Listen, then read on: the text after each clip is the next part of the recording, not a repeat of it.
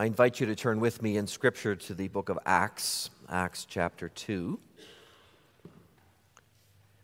Continuing our little series of sermons on Acts 1 and 2. Today will be the last one for a little while. Concluding then Peter's address to the crowds of Jews in Jerusalem, their response and his interaction with them. The focus will be on verses 37 through 41. I want to just begin at verse 36, the last words of his sermon, kind of the climax of his sermon. The Spirit then, through Peter, says, "Let all the house of Israel therefore know for certain that God has made him both Lord and Christ, this Jesus whom you crucified." Now, when they heard this, they were cut to the heart and said to Peter and the rest of the apostles, "Brothers, what shall we do?" And Peter said to them, "Repent and be baptized, every one of you, in the name of Jesus Christ, for the forgiveness of your sins, and you will receive the gift of the Holy Spirit. For the promise is for you and for your children, and for all who are far off, everyone whom the Lord our God calls to himself." And with many other words he bore witness and continued to exhort them, saying, "Save yourselves from this crooked generation." So those who received his word were baptized, and there were added that day about 3,000 souls. So far, our text. In response to the preaching, we'll sing two songs. Psalm 11, which is a psalm expressing refuge in the Lord God, and we'll combine that with hymn 17, which shows the connection between the promises to Abraham and the promises fulfilled in Christ. Hymn 17, stanzas 3, 5, and 6.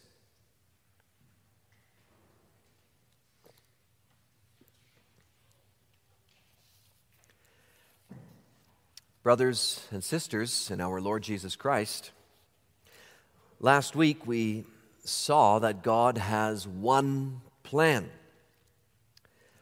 Peter unfolds that in the first part of his sermon, one marvelous story of salvation, all centering on Jesus Christ. Jesus is the Messiah promised long ago to Adam, to Noah, to Abraham, to Moses, to David. Jesus is the seed of Abraham. Jesus is the son of David. Jesus is Israel's king. And this Jesus tells Peter, he now reigns supreme in heaven on the throne of David at his Father's right hand. And on Pentecost Day, remember we're dealing here with Pentecost Day, King Jesus poured out his Spirit to restore and renew Israel, and eventually expand Israel to include the Gentiles like ourselves. The Apostle Peter is doing the speaking in Acts 2, but we need to recall that all of the apostles were appointed by Christ to be his spokesman, and the apostles were filled with the Spirit of Christ for that task. So when Peter is speaking, and especially on this Pentecost Day, we need to understand it's really King Jesus speaking. King Jesus, son of David, is addressing his covenant people. And he has a message for them, which continues to echo through the centuries to his people still today. And I bring you that message of our ascended Lord under this theme. King Jesus calls Israel to repent and be baptized in his name. King Jesus calls Israel to repent and be baptized in his name. We'll see two things, the king's promise and the king's deliverance. Well, the voice of King Jesus rings very loud and powerfully through Peter as he brings his sermon to a climax in verse 36. He doesn't pull any punches when he addresses the Israelites. He says, "Let all the house of Israel therefore know for certain that God has made him both Lord and Christ, this Jesus whom you crucified." Just imagine the impact of that for a moment if you were a Jew listening to Peter that day. You were one of the Jews then living in or around Jerusalem who had at some earlier point seen Jesus heal people, seen him touch them for their benefit, he's seen him cast out demons, even raise the dead. You were one of the Jews who had come out to see him with curiosity in times past, perhaps excitement and hope, but later on you became disillusioned with this Jesus of Nazareth. You started to side with what the chief priests were saying about him, and those other leaders, they spoke ill of that rabbi. They put down Jesus of Nazareth. They said he was a danger to the nation. They called for Jesus to be silenced, and as one of the Jews in the crowd, you started to buy into that. Imagine then that you had been one of the Jews, even among the crowds of Jews outside of Pilate's courtroom just a few weeks earlier, demanding that Jesus be sentenced to death. And you were there shouting with all the people, "Crucify him, crucify him." This is the crowd that Peter is addressing. Imagine that you were part of those responsible for nailing Jesus to the cross. How would Peter's words strike you then? What feelings would come up in your heart? Well, brothers and sisters, we don't actually have to imagine this truth. Because in reality, you and I are also responsible for nailing Jesus to the cross. The Jews, it's true, they were there on the ground in the flesh historically along with the Romans, but remember, what happened there is all part of God's one story to save sinners like us. Jesus was sent by the Father to be born in Bethlehem, to be raised in Nazareth, to be baptized by John in the Jordan River and by the Holy Spirit. He was sent to minister to Israel for 3 years and then to be put to death on a cross, not just for the sins of several thousand Israelites, but for the sins of all of God's people, Jew and Gentile alike. Jews and Gentiles from all times and places that God would call to himself. In other words, you and I were the cause of Jesus' death, ultimately, as much as those Jews were. Each of us can sing, "I held the scabbard when the soldier drew the sword. I threw the dice when they pierced his side." It was just as if you and I were there, sharing in the crime. As the hymn says it was my sin that held him there on the cross until it was accomplished. What's the it? The complete payment for all of my sin, the total salvation of my life. You and I put Jesus on the cross as much as the Jews.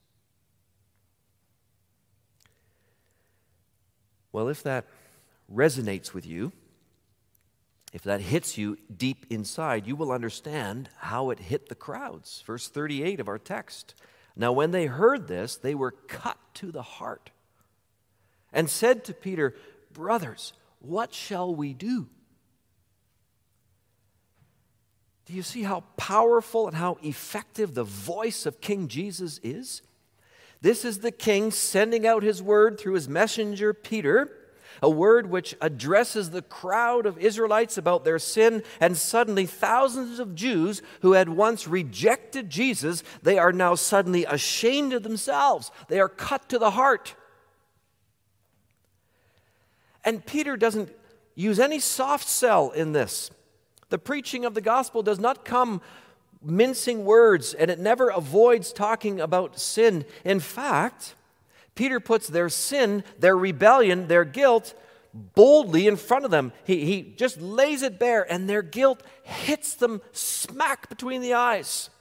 And they are moved to cry out for help. What can this be, brothers and sisters, but the working of the Spirit of Jesus Christ? You can't explain that any other way. Brothers and sisters, let's you and I have faith.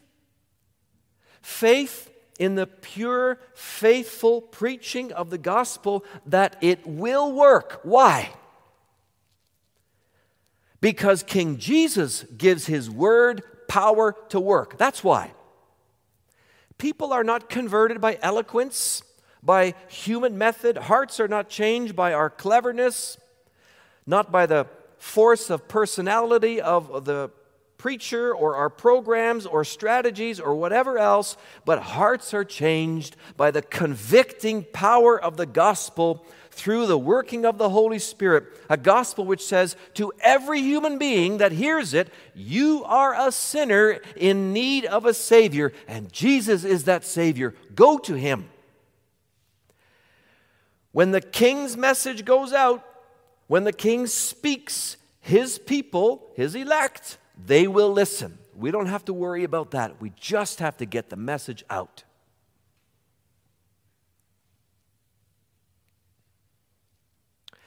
And those people are listening. These people who before had no time for Jesus some weeks earlier, they ask, brothers, what shall we do? Can you hear the softness of their hearts in that reply? Brothers, later in the book of Acts, the leaders of the Jews, the chief priests and the Pharisees, they will also address the apostles, but they never call them brothers. They are too filled with hostility and anger and resentment. But this crowd of Israelites, they are already being won over to their Messiah King by the convicting power of His word. And so, with broken heart and contrite heart, the spirit of Psalm 51, they ask in desperation, brothers, what shall we do? We understand what you're telling us. We recognize our guilt. We admit we were the ones who were in the crowd who sent Jesus, our very own King, to the cross. We've done that. What shall we do? Is there anything to be done? It's the same conviction you and I and everyone needs to have. Lord, I am guilty of sin. I have a heart that naturally hates my Creator. It caused the death of His only begotten Son. I put Him on the cross. What shall I do? Is there any hope for me? That's the sense of their question. We've crucified the Christ. We're doomed to death for that. Is there any way out? And then the King comes with a word of grace through His servant. Verse 38, the way out is this: repent and be baptized, every one of you, in the name of Jesus Christ, for the forgiveness of your sins, and you will receive the gift of the Holy Spirit. Imagine once more the feeling of the Jews in that crowd on that day, hearing those words. They have just understood the enormity of their wrongdoing. They have understood their act of hatred toward their covenant God and His Messiah. They feel the burden of their sin. And then they hear the King of Israel say to them, you can have all your sins forgiven. Repent and be baptized into my name, and your sins will be forgiven. King Jesus is saying to His people, though you hated me, though you insulted me, though you injured me and murdered me, yet the reason I went through it all was to pay off your debt of sin. Though you were an enemy to me, my people, I was being a friend to you. And so now I hold out to you the cancellation of all your debt of sin.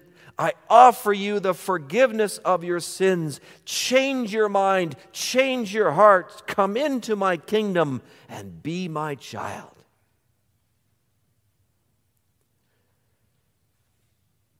Isn't that incredible grace for the king whom they slaughtered to now come back to them with that message? Come back to us with that message? Come into my kingdom. That's really the significance of being baptized into the name of Jesus, Jesus Christ. Baptism is a symbol of washing, spiritual washing. John the baptizer was already doing this to prepare Israel for the arrival of the Messiah. You remember how people would come to John at the River Jordan, confessing their sins in sincerity of heart, and then he would baptize them there as a sign that indeed God had washed away their sin. But John is never said to baptize anyone into someone's name. He doesn't appear to have baptized into anyone's name. With Jesus, this is different. After Christ completed his work on the cross, he gave a command to go and make disciples of all nations, baptizing them into the name of the Father and of the Son and of the Holy Spirit. We'll hear it again in a little while, said over Blair, Victoria.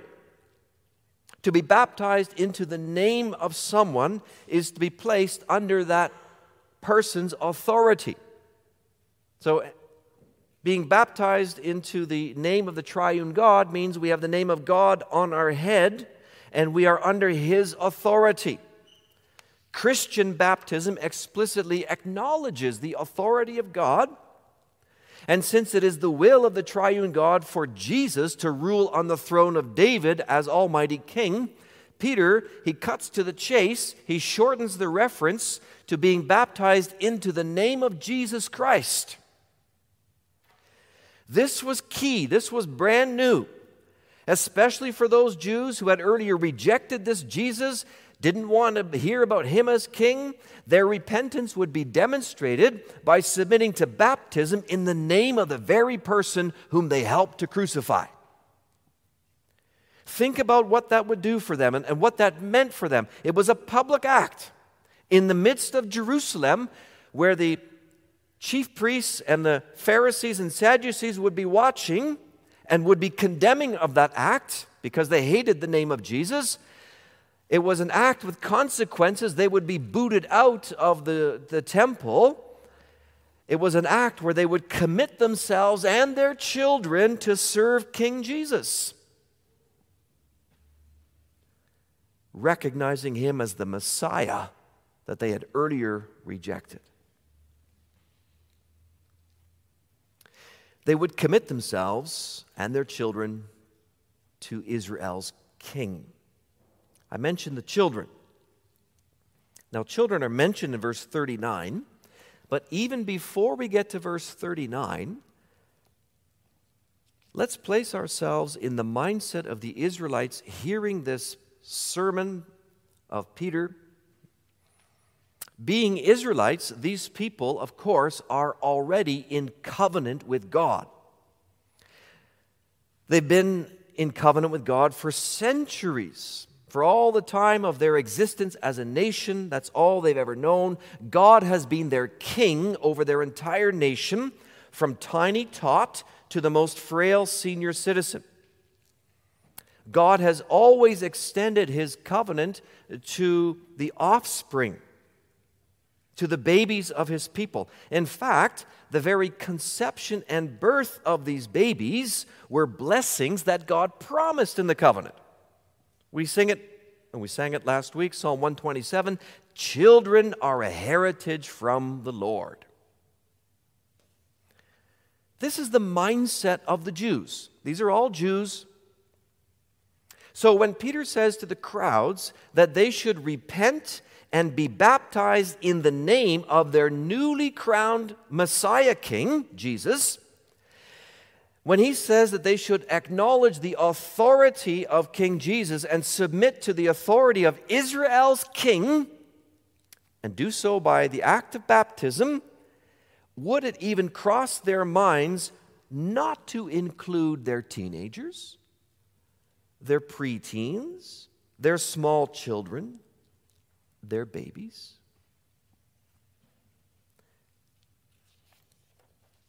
Peter is not addressing in this sermon merely adults. There's no singling out anywhere in this sermon of a segment of the Israelites, for look at how he addresses the audience at the end of his sermon, verse 36. He says, "Let all the house of Israel know." What is that, the house of Israel? Is that just the believing persons? Is that just the adult believers? No, that's everybody. Jeremiah in chapter 31, verse 31, uses the same expression. The new covenant is for the house of Israel. And house is the same as nation, same as people. It includes everybody from the littlest child to the oldest adult. The collective people of God, His holy nation, is being addressed. Is the Messiah, is the Christ, is He not king over Israel's babies as well as Israel's adults? If Jesus sits on David's throne and He reigns over God's people on God's behalf, if King Jesus is busy renewing Israel, then all of God's renewed people must be baptized into His name, those who repent together with their children. To every Israelite standing before Peter, this would have been their default understanding. This was how they always thought through the centuries. They could not have conceived of the idea that dad and mom would be baptized and recognize King Jesus, but not the children. That would have been utterly, utterly foreign to them. Well, you might ask, how can the command of verse 38 to repent apply to small children? How does that apply to babies? Well, it applies to the babies and the small children the same way it applied to them all through the Old Covenant period, all through Israel's earlier history. All the commands of God, summarized in the Ten Commandments, they apply to all of God's covenant people, regardless of their age. Moses taught this in Deuteronomy 6, right after he gives the Ten Commandments a second time. He says to the people, "And these words that I command you today shall be on your heart, and you shall teach them diligently to your children. When you walk, when you rise, when you lie down, when you get up, teach them to your little ones." Those little ones, of course, had to be instructed in the commandments. They had to be trained and disciplined by their parents to walk in those commandments. And as they grew up, by the working of the Spirit in them, they would come to live a repentant life.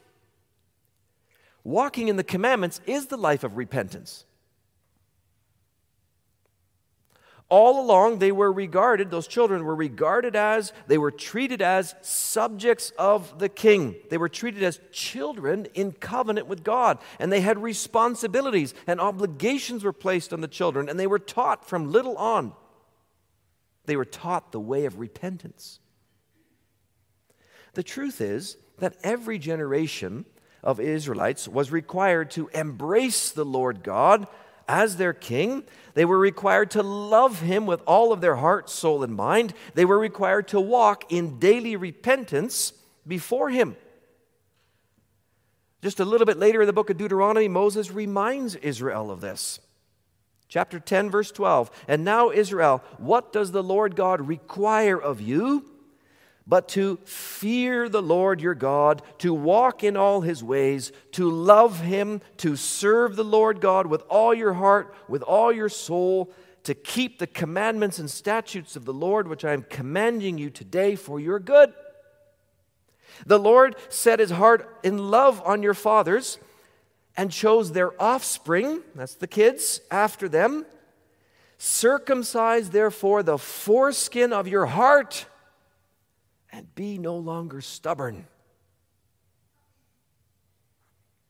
That was the understanding that the Israelites of old were to grow up with. Every circumcised child, every covenant child grew up knowing that they were required to give their heart to the Lord, to submit to Him, to obey Him with their whole being, to walk in daily repentance before Him. That was their obligation as part of God's family, as a member of the house of Israel, one of the people of God. And that is still the privilege and the calling of children like Blair Victoria Whiskey today. Because that little baby is the heritage of the Lord given to you, Matt, and you, Rachel. A beautiful heritage. By grace, Matt and Rachel have grown up as covenant children in their own parental homes. They've grown up to bow the knee to King Jesus. They have given their hearts to Jesus as Lord and Christ. And so the baby that God gives to them is also in covenant with King Jesus. Also the new covenant He established at His death. So Matt and Rachel, teach your daughter about her great and awesome King. Instruct her about her Savior and all that He's done for her, and all that she is required to do in response, to love. Love her Lord with all her heart, all her soul, all her mind.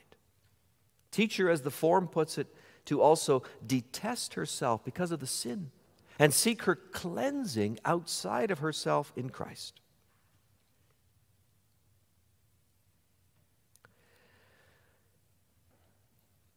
When you understand the long history of God's covenant dealing with Israel, treating them always as a nation, as one family, then the language that Peter uses in the first part of verse 39 is very, very natural. The Jews would have picked up on that and understood that very easily. Peter says, "For the promise is for you and for your children."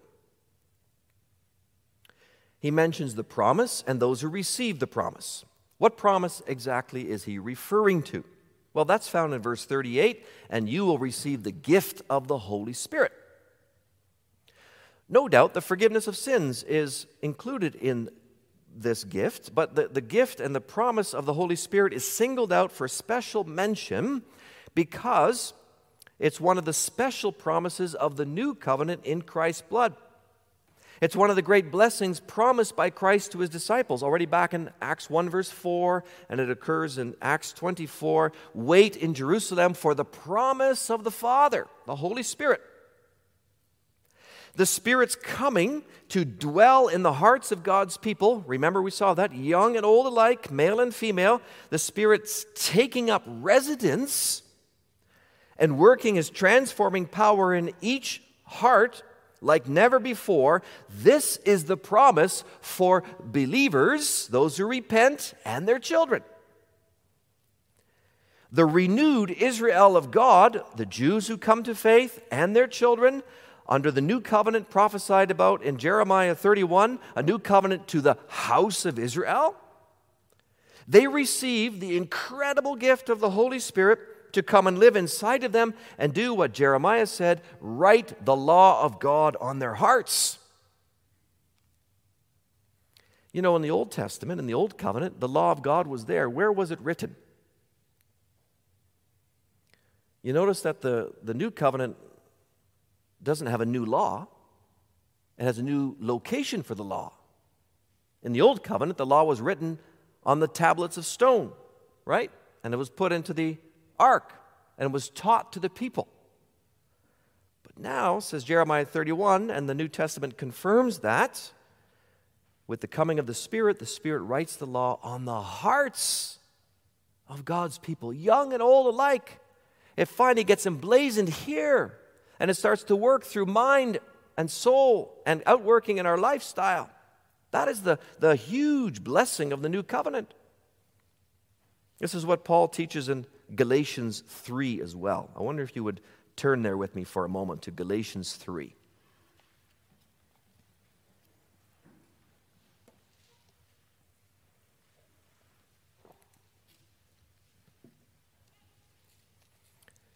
That's page 1237. The Galatian churches were made up of both Jew and Gentile Christians. And look at how Paul describes the Christians, regardless of their biological descent, verse 7. Know then that it is those of faith who are the sons of Abraham. Christians are sons and daughters of Abraham. That's the same as saying Christians are the renewed Israel of God. Actually, Paul uses that expression, Galatians 6, verse 16. He calls the churches there the Israel of God. But now back to Galatians 3, verse 8, Paul continues, and the Scripture, foreseeing that God would justify the Gentiles by faith, preached the gospel beforehand to Abraham, saying, in you shall all the nations be blessed.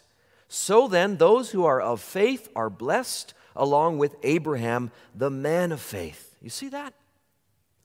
The gospel was preached to Abraham. And the churches being gathered in Galatia are sons and daughters of Abraham. Just like the church in Ancaster is filled with sons and daughters of Abraham. One story, brothers and sisters, one story.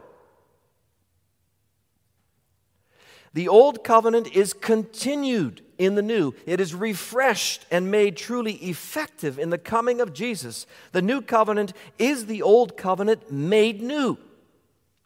In Christ Jesus, the blessing of Abraham, writes the apostle, comes to the Gentiles. And that blessing includes the promised Holy Spirit through faith. That comes in verse 13 and 14. In verse 13, Christ redeemed us from the curse of the law by becoming a curse for us. For it is written, cursed is everyone who is hanged on a tree, so that in Christ Jesus the blessing of Abraham might come to the Gentiles, so that we might receive the promised Spirit. That's a direct connection with Acts 2 and Peter's promise that the Spirit is for you and for your children. This promise of the Holy Spirit. And Paul adds here in Galatians 3, it's a promise that comes through faith, or is received through faith. Let me emphasize that too for a moment. None of God's promises have ever been automatically fulfilled to God's people without God's people accepting those promises in true faith.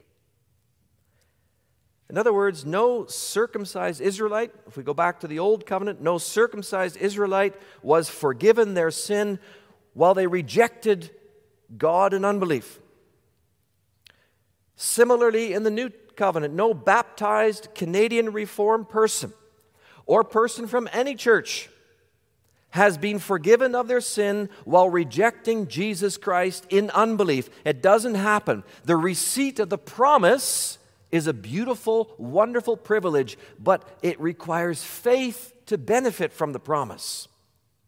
The promise of forgiveness is sealed to us in baptism. The promise of the Holy Spirit is sealed to us and our children in baptism. It's theirs to be experienced. Every baptized person has the promise sealed and signified to them. It's theirs to be experienced and enjoyed. But every baptized child needs to accept the covenant promises in true faith. Just like the Israelites, just like the Israelites who rejected Peter's message, and there were a number of them who rejected the message, they will be destroyed in God's judgment. Let's be very clear about that. There's nothing automatic about salvation when you receive the promises of God. You and I must repent in faith each day, and our children must do that as they grow up.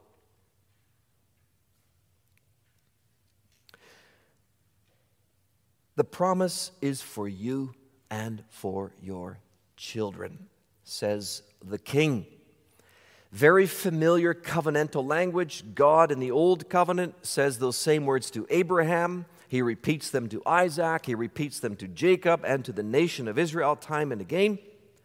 It's what Peter says next that would be strange to the ears of these Jews. And the promise is for all who are far off, everyone whom the Lord our God calls to himself. What's that mean? All who are far off. Well, when you look back in the prophecies of the Old Testament and even the Psalms, you can find that expression and similar expressions used to refer to the Gentiles. And Peter is hooking back into what Jesus had said to the apostles in Acts 1 verse 8, that the apostles should be his witnesses in Jerusalem, in Samaria, and, quote, to the ends of the earth. That's the equivalent of all who are far off. Gentile nations were pictured very often as being at a distance, being far away from Israel. Isaiah 5:26. They were often called the coastlands, far away on the distant seas. They were peoples that most Jews had only ever heard about but had never actually seen, places they had never been. So Peter is announcing to this crowd of now humble and flabbergasted Jews that not only is forgiveness offered to them, murderers of the Messiah, not only is the Holy Spirit offered to them, former rejectors of the Messiah, but the same forgiveness and the same Spirit of God is actually being offered for the first time, freely, openly, unhindered, to all the peoples of the earth. The order is to the Jew first and to the Gentile, as Paul will say multiple times in the letter to the Romans. The Jew first and the Gentile next. The new covenant promise of the Spirit is for the repentant Israelite and their children, as well as to the repentant Gentile and their children. The new covenant, brothers and sisters, does not take away any of the riches of the old covenant. It doesn't suddenly exclude our babies. It only adds to the wealth and piles up the grace. And grace there is. Invincible grace, even, of King Jesus to overcome the hard hearts and deliver his chosen people from their damnation. Notice how toward the end of our text there is a division among the Israelites listening to Peter. Verse 40, and with many other words he bore witness and continued to exhort them, saying, save yourselves from this crooked generation. The nation of Israel as a whole is described as a crooked generation. Jesus himself described them this way in Matthew 12, verse 39. An evil and adulterous generation seeks for a sign, but no sign will be given to it except the sign of the prophet Jonah. They were a crooked and twisted generation. And this wasn't a recent phenomenon, like, oh, wow, this particular generation must have been really bad. No. The Bible reveals that Israel's character from its very birth as a nation was a crooked and perverse generation. Moses writes about it in his song, Deuteronomy 32. Verse 5, they have dealt, that's the Israelites, they have dealt corruptly with him, the Lord. They are no longer his children because they are blemished. They are a crooked and twisted generation. Just think of how the Israelites coming up out of Egypt, how they treated the Lord in the desert. Think of how the people treated the Lord in the days of the judges and in the days of the kings. If you look at all the generations of the Israelites, you can well understand that the Lord describes them as a crooked and perverse generation. Paul will later on say in Romans 9, verse 6, for not all who are descended from Israel belong to Israel. There's an Israel within the Israel. And every generation the Lord sifts out who his real people are. Jesus himself preached to these Israelites for 3 years, yet they rejected him. They considered him an enemy. They resisted the Son of God. Yet upon Jesus' ascension and his coronation as king, King Jesus sends forth his mighty Spirit and his powerful word through Peter, and he comes back to those same people. He delivers a message to them, and in so doing, he brings them to salvation. He saves some of them from the crooked generation. Verse 41, so those who received his word were baptized, and there were added that day about 3,000 souls. Brother Koss this morning spoke about a wave of grace. Well, I think we have here a whole tidal wave of grace coming over the Israelites. These were covenant children, previously hateful toward Jesus. And yet now 3,000 of them, they come to their knees in humility and contrite hearts. Brothers and sisters, do you see how Jesus, your Savior, the kind of grace he has? Do you see the kind of perseverance he has to chase after his elect? Do you see the kind of power he has to grab hold of them at a time of his choosing, to make them believe and submit? Brothers and sisters, no matter how far those elect covenant children have wandered, no matter how callous their hearts have become, the Lord Jesus is always able to bring them back. They're not beyond reach, his reach.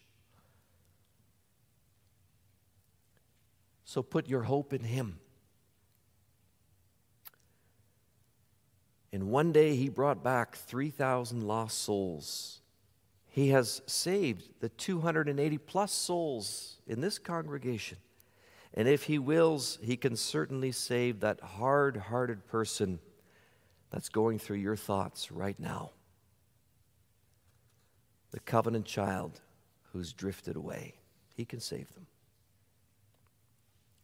This mighty king has done a mighty thing for Israel. And he's done a mighty thing for you and for me personally.